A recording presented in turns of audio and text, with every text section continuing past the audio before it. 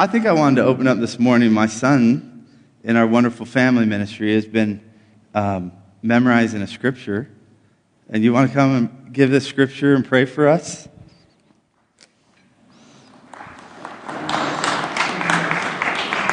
So let's bow our heads. Let's pray.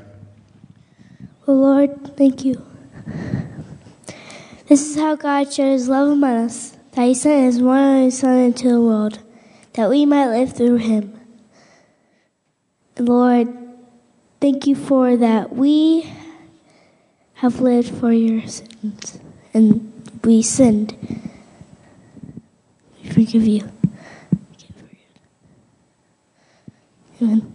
So Lord, we desire to live through you. We desire for you to be front and center.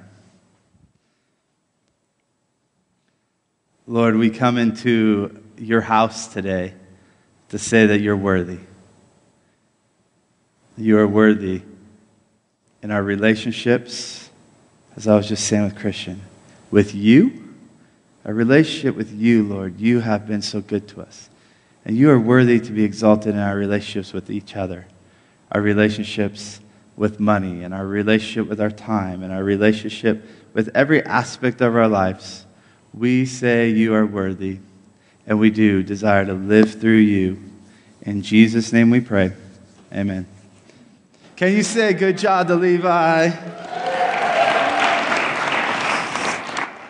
Levi, do you remember last week when Grandma made that lasagna? But was it pasta? Lasagna? My mom made zucchini lasagna last week. Anybody like zucchini lasagna? Anybody prefer pancakes? Right? I think we're naturally like things that are brown, like our food. For me, like chocolate. And then we throw in some lasagna into it. I think we also are really intentional about some things, but not always super intentional about other things. Who here got dressed in the dark this morning? I think I did, because my family was asleep. Brandon and I got dressed in the dark. The rest of us probably turned on the lights, had a couple different outfits, a couple different thoughts, what we were going to eat, what we were going to wear to church this morning. We were intentional about it. I also think I love some drive-through, but I don't like Arby's. I enjoy getting Chick-fil-A. Yeah? I'm super excited for In-N-Out to come to Colorado Springs. But here's a thing about me. I can't eat in the dark. Has anybody ever been to Maggiano's? My grandpa used to love Maggiano's, but they turn the lights so low at Maggiano's you can't even really see your food. So I don't know if I'm having pasta lasagna or zucchini lasagna. So I don't eat in the dark. I also, when I go through the drive-thru, for whatever reason, and please tell me I'm not alone, I open the bun of my food. I check it out to make sure that it's edible. Am I the only one, or does anybody else do that? Matt? Man. No, I have to check out my food when I get it, okay? So I'm going somewhere. Today we're going to talk about living a life worthy of the call you have received. But the truth of it, so I'm the only one, me and Matt, and are the only two that check out our food before we start devouring it. The rest of you just eat it in faith. But I and a couple others are only two that would get dressed in the dark. I think many of our days we wake up and we start our days getting ready in the dark, in a spiritual aspect. Like we're not really intentional with each one of our days. And we get up and we kind of find ourselves a master to our schedule, the schedule a master to us. Like, what do I have planned next? Where am I going? And what do I have to do without being super intentional? So my thought on today is that our life is a sum of each of our days. That what we decide as a habit and what we are intentional about each day will eventually be what our life looks like in the end. So turn to Ephesians 2 with me. It will be on the screen as well. We're going to read from verse 4 to 10, and then we'll pick back up in Ephesians 4, verse 1 through 3. So because of his great love for us, God, who is rich in mercy, made us alive in Christ, even when we were dead in transgressions. It is by grace you have been saved. And God raised us up with Christ and seated us with him in the heavenly realms in Christ Jesus, in order that in the coming ages he might show the incomparable riches of his grace expressed in his kindness to us in Christ Jesus. For it is by grace you have been saved through faith. And this is not from yourself, it is the gift of God, not by works, so that no one can boast. For we are God's handiwork, created in Christ Jesus to do good works, which God prepared in advance for us to do. Ephesians 4, 1 through 3. It says, I urge you to live a life worthy of the calling you have received. Be completely humble and gentle. Be patient, bearing with one another in love. Make every effort to keep the unity of the Spirit through the bond of peace. But verse 1, I urge you to live a life worthy of the calling you have received. I think preparation for our calling, when we read these scriptures, starts with grasping the love of Christ and being filled to the measure of the fullness of God. Let me say that again. I think being prepared for our calling starts with grasping the love of Christ and being filled to the measure of the fullness with God. So we're going to turn to some table discussions now, and I'm going to put up 3 questions here for you. Are you living a life worthy of the calling you have received? And so at a table, I want you to pick one of these 3 questions. Do you understand that you are God's handiwork? Or do you believe God has prepared good works, purpose, and a calling for your life? If these questions, if you want to pass on these questions, I have another question for you that's not up here. I want you to say what's your favorite breakfast in town. Okay? So it's simple. So it's fun. So get to know each other. Say hi if you don't know each other at your table. 3 questions. 4 questions. What's your favorite breakfast in town? Are you living a life worthy of the calling you have received? Do you understand that you are God's handiwork? And do you believe God has prepared good works, purpose, and calling for your life? Ready, go. All right, let's wrap up those conversations. Victor! My friend. Well, we decided that our favorite as a family, I think the vote was between Urban Egg for breakfast and Wade's Cafe. Has anybody been to Wade's Cafe on Academy? Man, try it out. Yeah, if you're 60 plus, you get like a 80% discount, I think, so you'll see a lot of older people. My son asked a really good question.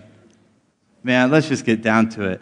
I don't know if you realize that I can't figure out a mic and I don't do this a whole lot. So I'm not your preacher that's coming up here every week. I get to come share with you guys 3-4 times a year. And I want to sit in front of you like a big brother. And just put the cookies on the bottom shelf. And when my son says, Dad, what are we going to talk about today? Like, what's the point of this?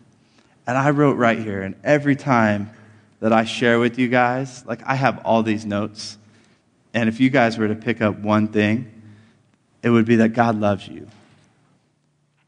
It says God loves you, God is on your side, He's coming after you, and God is relentless. Like, God loves you. I, 2 days ago, turned to my daughter in the car, and I said, Blakely, God loves you. And she looked back at me like, thank you. God loves you. Actually, what she said, I said, Blakely, God loves you. And she said, God bless you, Daddy.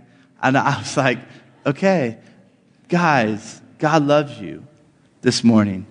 If you showed up and you said, I believe God created me, I think I am his handiwork.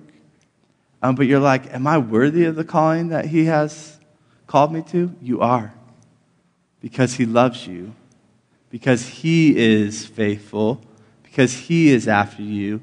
And he is relentless. Psalms 139 says, for you, talking about our Father in heaven, for you created my inmost being. You knit me together in my mother's womb. I praise you because I am fearfully and wonderfully made. Your works are wonderful, and I know that full well. Do we? Do you know the works of the Lord are wonderful? Do you know that fully? And he says that you are fearfully and wonderfully made. Verse 15 says, my frame was not hidden from you when I was made in the secret place, when I was woven together in the depths of the earth. Your eyes saw my unformed body. All the days ordained for me were written in your book before one of them came to be. So again, I would say preparation for your calling starts with grasping the love of Christ and being filled to the measure of all the fullness of God.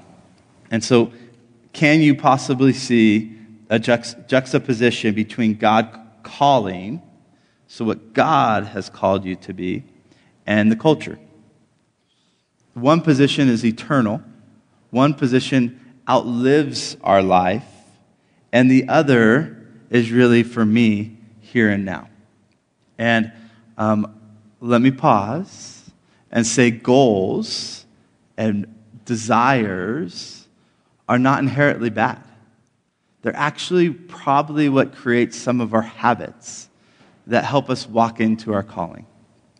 But I wanted to start with the first position. Position one, our culture. So when you hear blessing or you hear purpose, maybe you hear from what you see around you. And maybe some of these are some of your wants. So when we're talking calling today, so to live a life worthy of the calling you have received, sometimes we would hear this. I actually heard this week. I want to work to have $1 billion in assets I'm managing. And this is a friend of mine. He's well on his way. Not well, but he's on his way. And some of that might be, if I could see the thread under there, he says, I want to be successful. Inherently wrong? No. Is that calling? We'll talk about that. I want to be loved. I want to be rich. I want to be famous. And maybe even I want to be happy. So again, some of these wants to accomplish a goal. Some of my goals that I had, maybe your goal would be to graduate college, to finish up, to get married. Some of these goals are incredible. But the difference with a goal is they have an end. Like you achieve a goal, and then it's over. A calling outlasts your life. And so I want to kind of paint a picture for us that goals can be accomplished, but wants, they perish with us. Referring to calling, Pastor Greg Rochelle says in his book, Kazan, those wants are substitutes for the real thing. They're glittery placeholders. They're excuses to allow us to continue to drift. For the most part, people just stumble half-heartedly through life, hoping tomorrow will be better than today. No plan, no dream, mostly just existing. And so I would say again, God, and I'll say it a little different this time, and I hope you can catch this. God has prepared good works, purpose, and a calling for your life that will reflect the character of God. God has prepared good works, purpose, and calling for your life that will reflect the character of God. God has. He has. He has. The question this morning is, do you believe it? Do you know it? Are you seeking it? Have you found what the Lord is calling you to be? What were the answers to the questions like at your table? What would the answer to the leader this morning be? And for me, I'm simply trying to say, and what I'm doing in front of you is I want to be a spiritual father, and I want to create paths for people to follow Jesus. For me, the Lord has called me into something to invite you this morning to say, okay, Lord, what are you saying? Where are you leading us? And how can we follow you? So this might be new language to you. Your calling, your purpose, and to say, I've had these dreams, and now the pastor's asking me to frame them biblically. And here's the question that I would say when I would ask you to frame them biblically. Who's the hero in your story? Simply, who is the hero in the story? Why are we chasing after A, B, or C? So let me explain again that you guys have been created in the image of God, the Imago Dei. And so as we exercise the love of God in the world, what we're doing is reflecting his character. This means that you have been placed on earth for a purpose. You have been placed on earth on purpose by a good God who loves you and has prepared good works for you. And so, wanted to step in to who I see as the mentor of this for me. And when I look to a mentor, I look at their purpose and the way they lived and the way they stepped out their calling and the way that they are still changing the world. And we got to look at Jesus, right? Surprise. We come in this morning to church and we're going to look to the life of Jesus and how the Son of God, being fully God and man, knew his calling. So Luke 19:10 says, "For the Son of Man came to seek and to save the lost." Jesus said, "No one takes my life from me, but I lay it down on my accord. This command I have received from the Father." This command I have received. So Jesus, the Son of Man, came to seek and to save the lost. The way I like to say this is that he came to redeem. He came to save the lost. We look at Adam and Eve from the very beginning of time. So if we're going to look at God as the main character, and I'm asking you, I'm giving you permission, like your life, who is the main character in your life? You. But why and what is your purpose and who's the hero? Like who are you pointing to in your life, in your story? And in the very beginning of time, we see Adam and Eve, and they sin, and they are separated from God, and they hide, right? So sin causes them to hide from God, and they feel alienated from him when they were in relationship with him.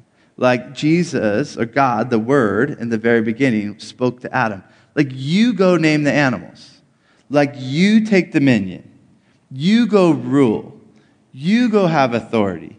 He has given Adam and Eve this plan and this purpose to rule God's good and his perfect world. And they sin. And they fall away from intimate, perfect relationship with God. And thank the Lord for the time that we are at, that he sent his son Jesus to redeem that story, right? So that's the premise. So Jesus then gets sent, knowing full well that he's coming to restore relationship with me, Matthew, with Brandon, with Connor, with Matt, with Nick. He is coming with Levi. He is coming to restore our relationship with him. Jesus, fully knowing this. But I think as young adults, we kind of get lost in the, like, Jesus was God.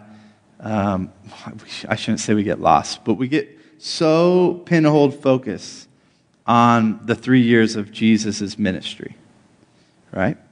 And we lose the focus from baby Jesus to 30-year-old Jesus. And I think that's where we fall. You guys fall as young adults between 8 and 30 as young adults. So we come into this room, and I'm calling out something that should be communicated in the church. Because where else are we going to find this? In our schools, in our culture? No. We have an opportunity to come into young adults in Sunday school and say, Lord, I want to be worthy of the call that you have set on my life. And so I look to Jesus. And we know very little of Jesus, but we know that he was the Son of God. We know that he came to Mary as a virgin and was born. We know as a little baby, the wise men come and bring him gifts, and they have to flee to Egypt, and then they're back. And we know that he has cousins, right? John the Baptist, who later would say that I must become less and Jesus must become more. We know that he has friends, and we know he has half-brothers. We know he has aunties and uncles. We know that he has pastors. We see him as a 12-year-old boy in the synagogue, opening up the scrolls and preaching and teaching. Like, I don't know about any of you guys, but you're probably not going to be able to go open up the Bible this morning and stand on the stage and teach, preach. You'll probably the guys will have the red name tags. I don't know if you know that. They'll probably grab you and tackle you and push you down to your seat. We had an 8-year-old come up and read the scripture this morning. But I envision Jesus as a 12-year-old boy stepping into the synagogue, welcome. And he's there so long that his mother and father actually leave. And Jesus says, this is my Father's house. This is where I'm supposed to be. Jesus knew. And then we see Jesus' first act after being baptized. The Father speaks on him. This is my Son whom I'm well pleased. And it said, Jesus, knowing who he was led by the Spirit into the wilderness. I think that for you guys to understand your call is going to be done in moments like this in church. It's going to be done in the quiet places of prayer. It's going to be done in the relationships with other godly friends. It's going to be done in the relationships with godly parents and spiritual parents, because this is what we see in Jesus. He walks into the wilderness. And I want to propose to you guys today that the wilderness is not the place that you discover your calling. The wilderness is this place where Jesus was tempted by the devil. And the enemy came to Jesus and actually questioned his calling. He said, you're hungry. You haven't eaten in 40 days. Why don't you turn this stone into bread? And Jesus says, man does not live by bread alone. Right? And he answers him back with scriptures. Jesus says, you can have authority over the whole world. Like, you can command angels to come. And Jesus says, no, that's not why I came. That's not who I am. I came to redeem people. I actually came to lay down my life that my children would know that they're loved and could be full of the Spirit of God.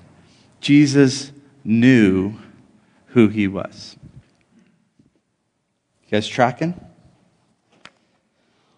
The Lord, he alone then can determine your purpose.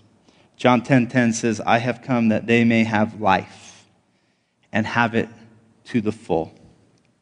Jesus says to you this morning that he came that you may have life and that you may have it to the full. Okay, so I can hear your question. Okay, so what do I do? And we're going to take 2 minutes here and talk about this at the table. So I can hear this question. Okay, so what do I do to discover my calling? So talk about at your table. What are you doing? God bless you. What are you doing as an individual if anybody at your table is working through to discover their calling in Jesus. All right, ready? Go. 2 minutes. I love seeing you guys in good conversations. I think if I can encourage you, something that's not in my notes, I think this is one of the best things that the Lord has taught me, to have godly relationships, to show up at church on a Sunday morning, to join a godly Bible study, to put yourself in a place that you're around good mentors. Not that they're always going to have it figured out, but hopefully when you move into a new apartment, that there's someone to come pray over it with you, that there's someone to help actually speak into your life. So here's the thing that's really risky about this, though. You got to let them tell you your blind spots, the things that you're actually not doing very good at, as well as allowing them to speak into the things that you are uniquely gifted at. Okay? Let me say that again. There's some things in your tool bag that are unique to you, that you are gifted and talented at by the Lord, that He's going to then call out on you by other godly friends and mentors. If that is happening and you give them permission to actually call you onto the right path for His name's sake, there's going to be blessing and protection. But the other way is creating habits, and I think this is the same, that draw us near to the Lord, because He promises that He will draw near to us. And no one should be able to speak into your calling like the one that formed you in the secret place. There is no one that will be near to you when you're on the far side of the deserts, or you're in the depths, or you're on the mountaintops like Jesus. Not a spouse, not an amazing mother, not a best friend. We can come alongside, but only the Lord Jesus, by His Holy Spirit, will be with you always, right?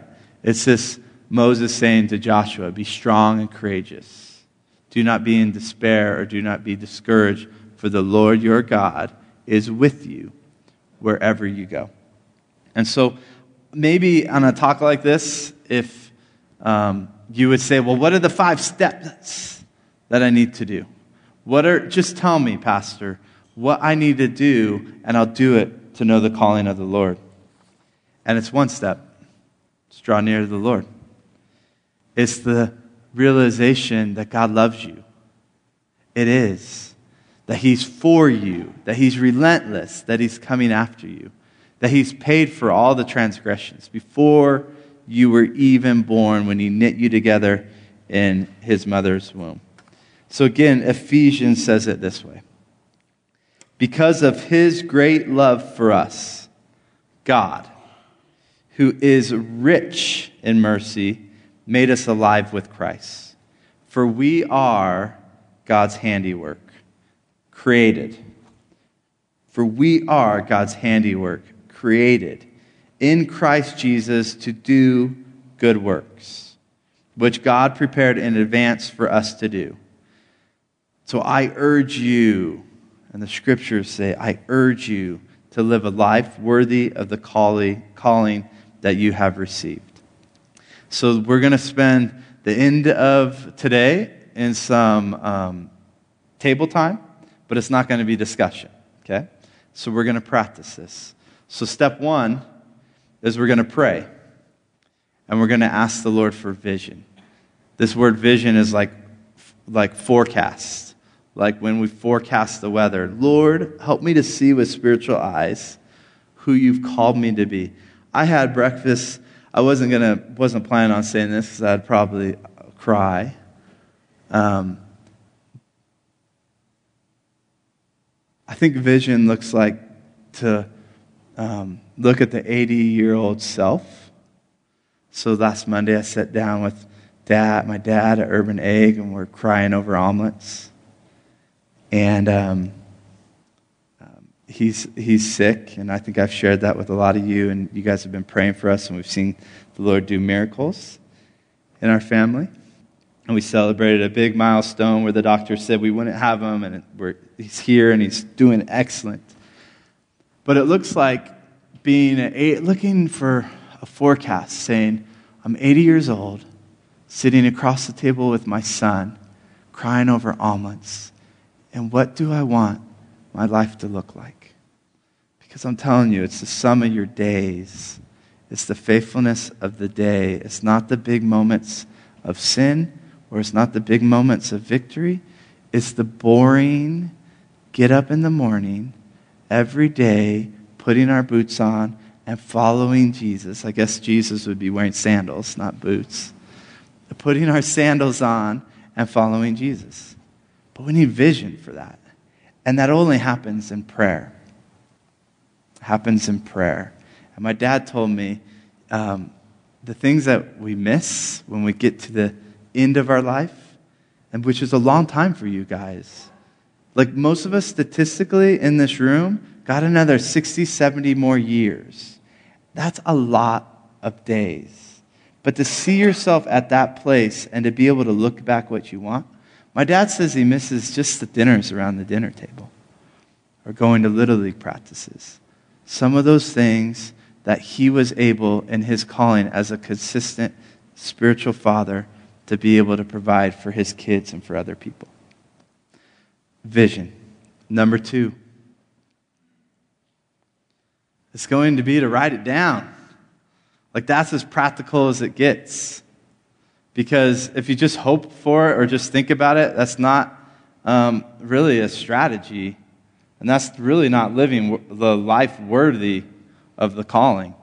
Like, so to have vision and see the Lord giving you a calling for who you're supposed to be, but without writing it down or actually taking those goals and habits for that, it's just not going to happen. And so number 3, you need to put it into practice. So if I could give you any of these practical things, what we're going to do for the next 4 minutes, it will be 10:32, and I will come up and wrap us up. I want you guys to pray. But if this is new language to you, simply you ask the Lord, Lord, what do you have purposed for me? Lord, what have I desired that has been a godly desire from a little boy? Like, what dreams do I need to have? And I want those to come back to life today. Then I want you to write them down. So I know there's pens and paper. Share the pens. But 4 minutes. So, Lord, go ahead and start praying. Lord, we ask for vision. Lord, I ask that we would have ears to hear and eyes to see, a mind to comprehend, and a heart to be courageous to do what you're asking us to do. And Lord, this is what you've shown me. This is fun. This is where life is in you, because we're loved and we're safe and we're cared for by you, and we receive something then that we can give away to others. So today, for us, would we receive something for you that would impact others and the world, our kids that we don't even know yet? Would it impact our grandchildren? Would it last? Would you give us vision, Lord, a calling that would impact the people around us and the people that will be here after we go into our eternal rest with you? So Jesus, speak. So now if you heard something from the Lord, or you have an idea, or 10 ideas, man, write them down. Write them down. And I pray that these thoughts, you would take that next step and draw near to the Lord, not just this moment, but throughout the week. So I have some homework for you, okay? This is to put it into practice, I guess. So the homework is to read Matthew 6 and 7. I'm old school, maybe a little old-fashioned. And so, like, when someone gives me homework, I'm a coach. And so this is optional homework.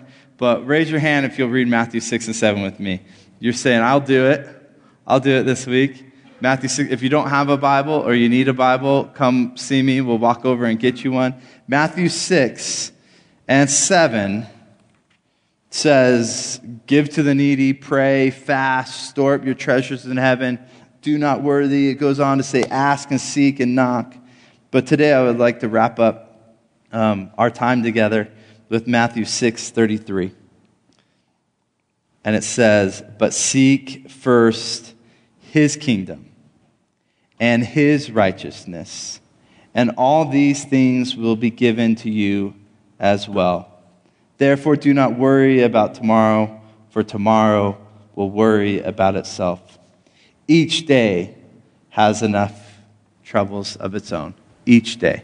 So, Lord Jesus, we thank you for the opportunity to come and be together, have some pancakes, and meet around the table with friends, and open up your scripture. And I pray that as men and women in this room, that we would seek first your kingdom today and this week for our lives. Lord, that we would seek first your righteousness today, this week, and for our lives. And then you would add all these other things to us. And so, Lord, would we walk out of here more in love with you, with this realization that God loves us. In Jesus' name I pray. Amen.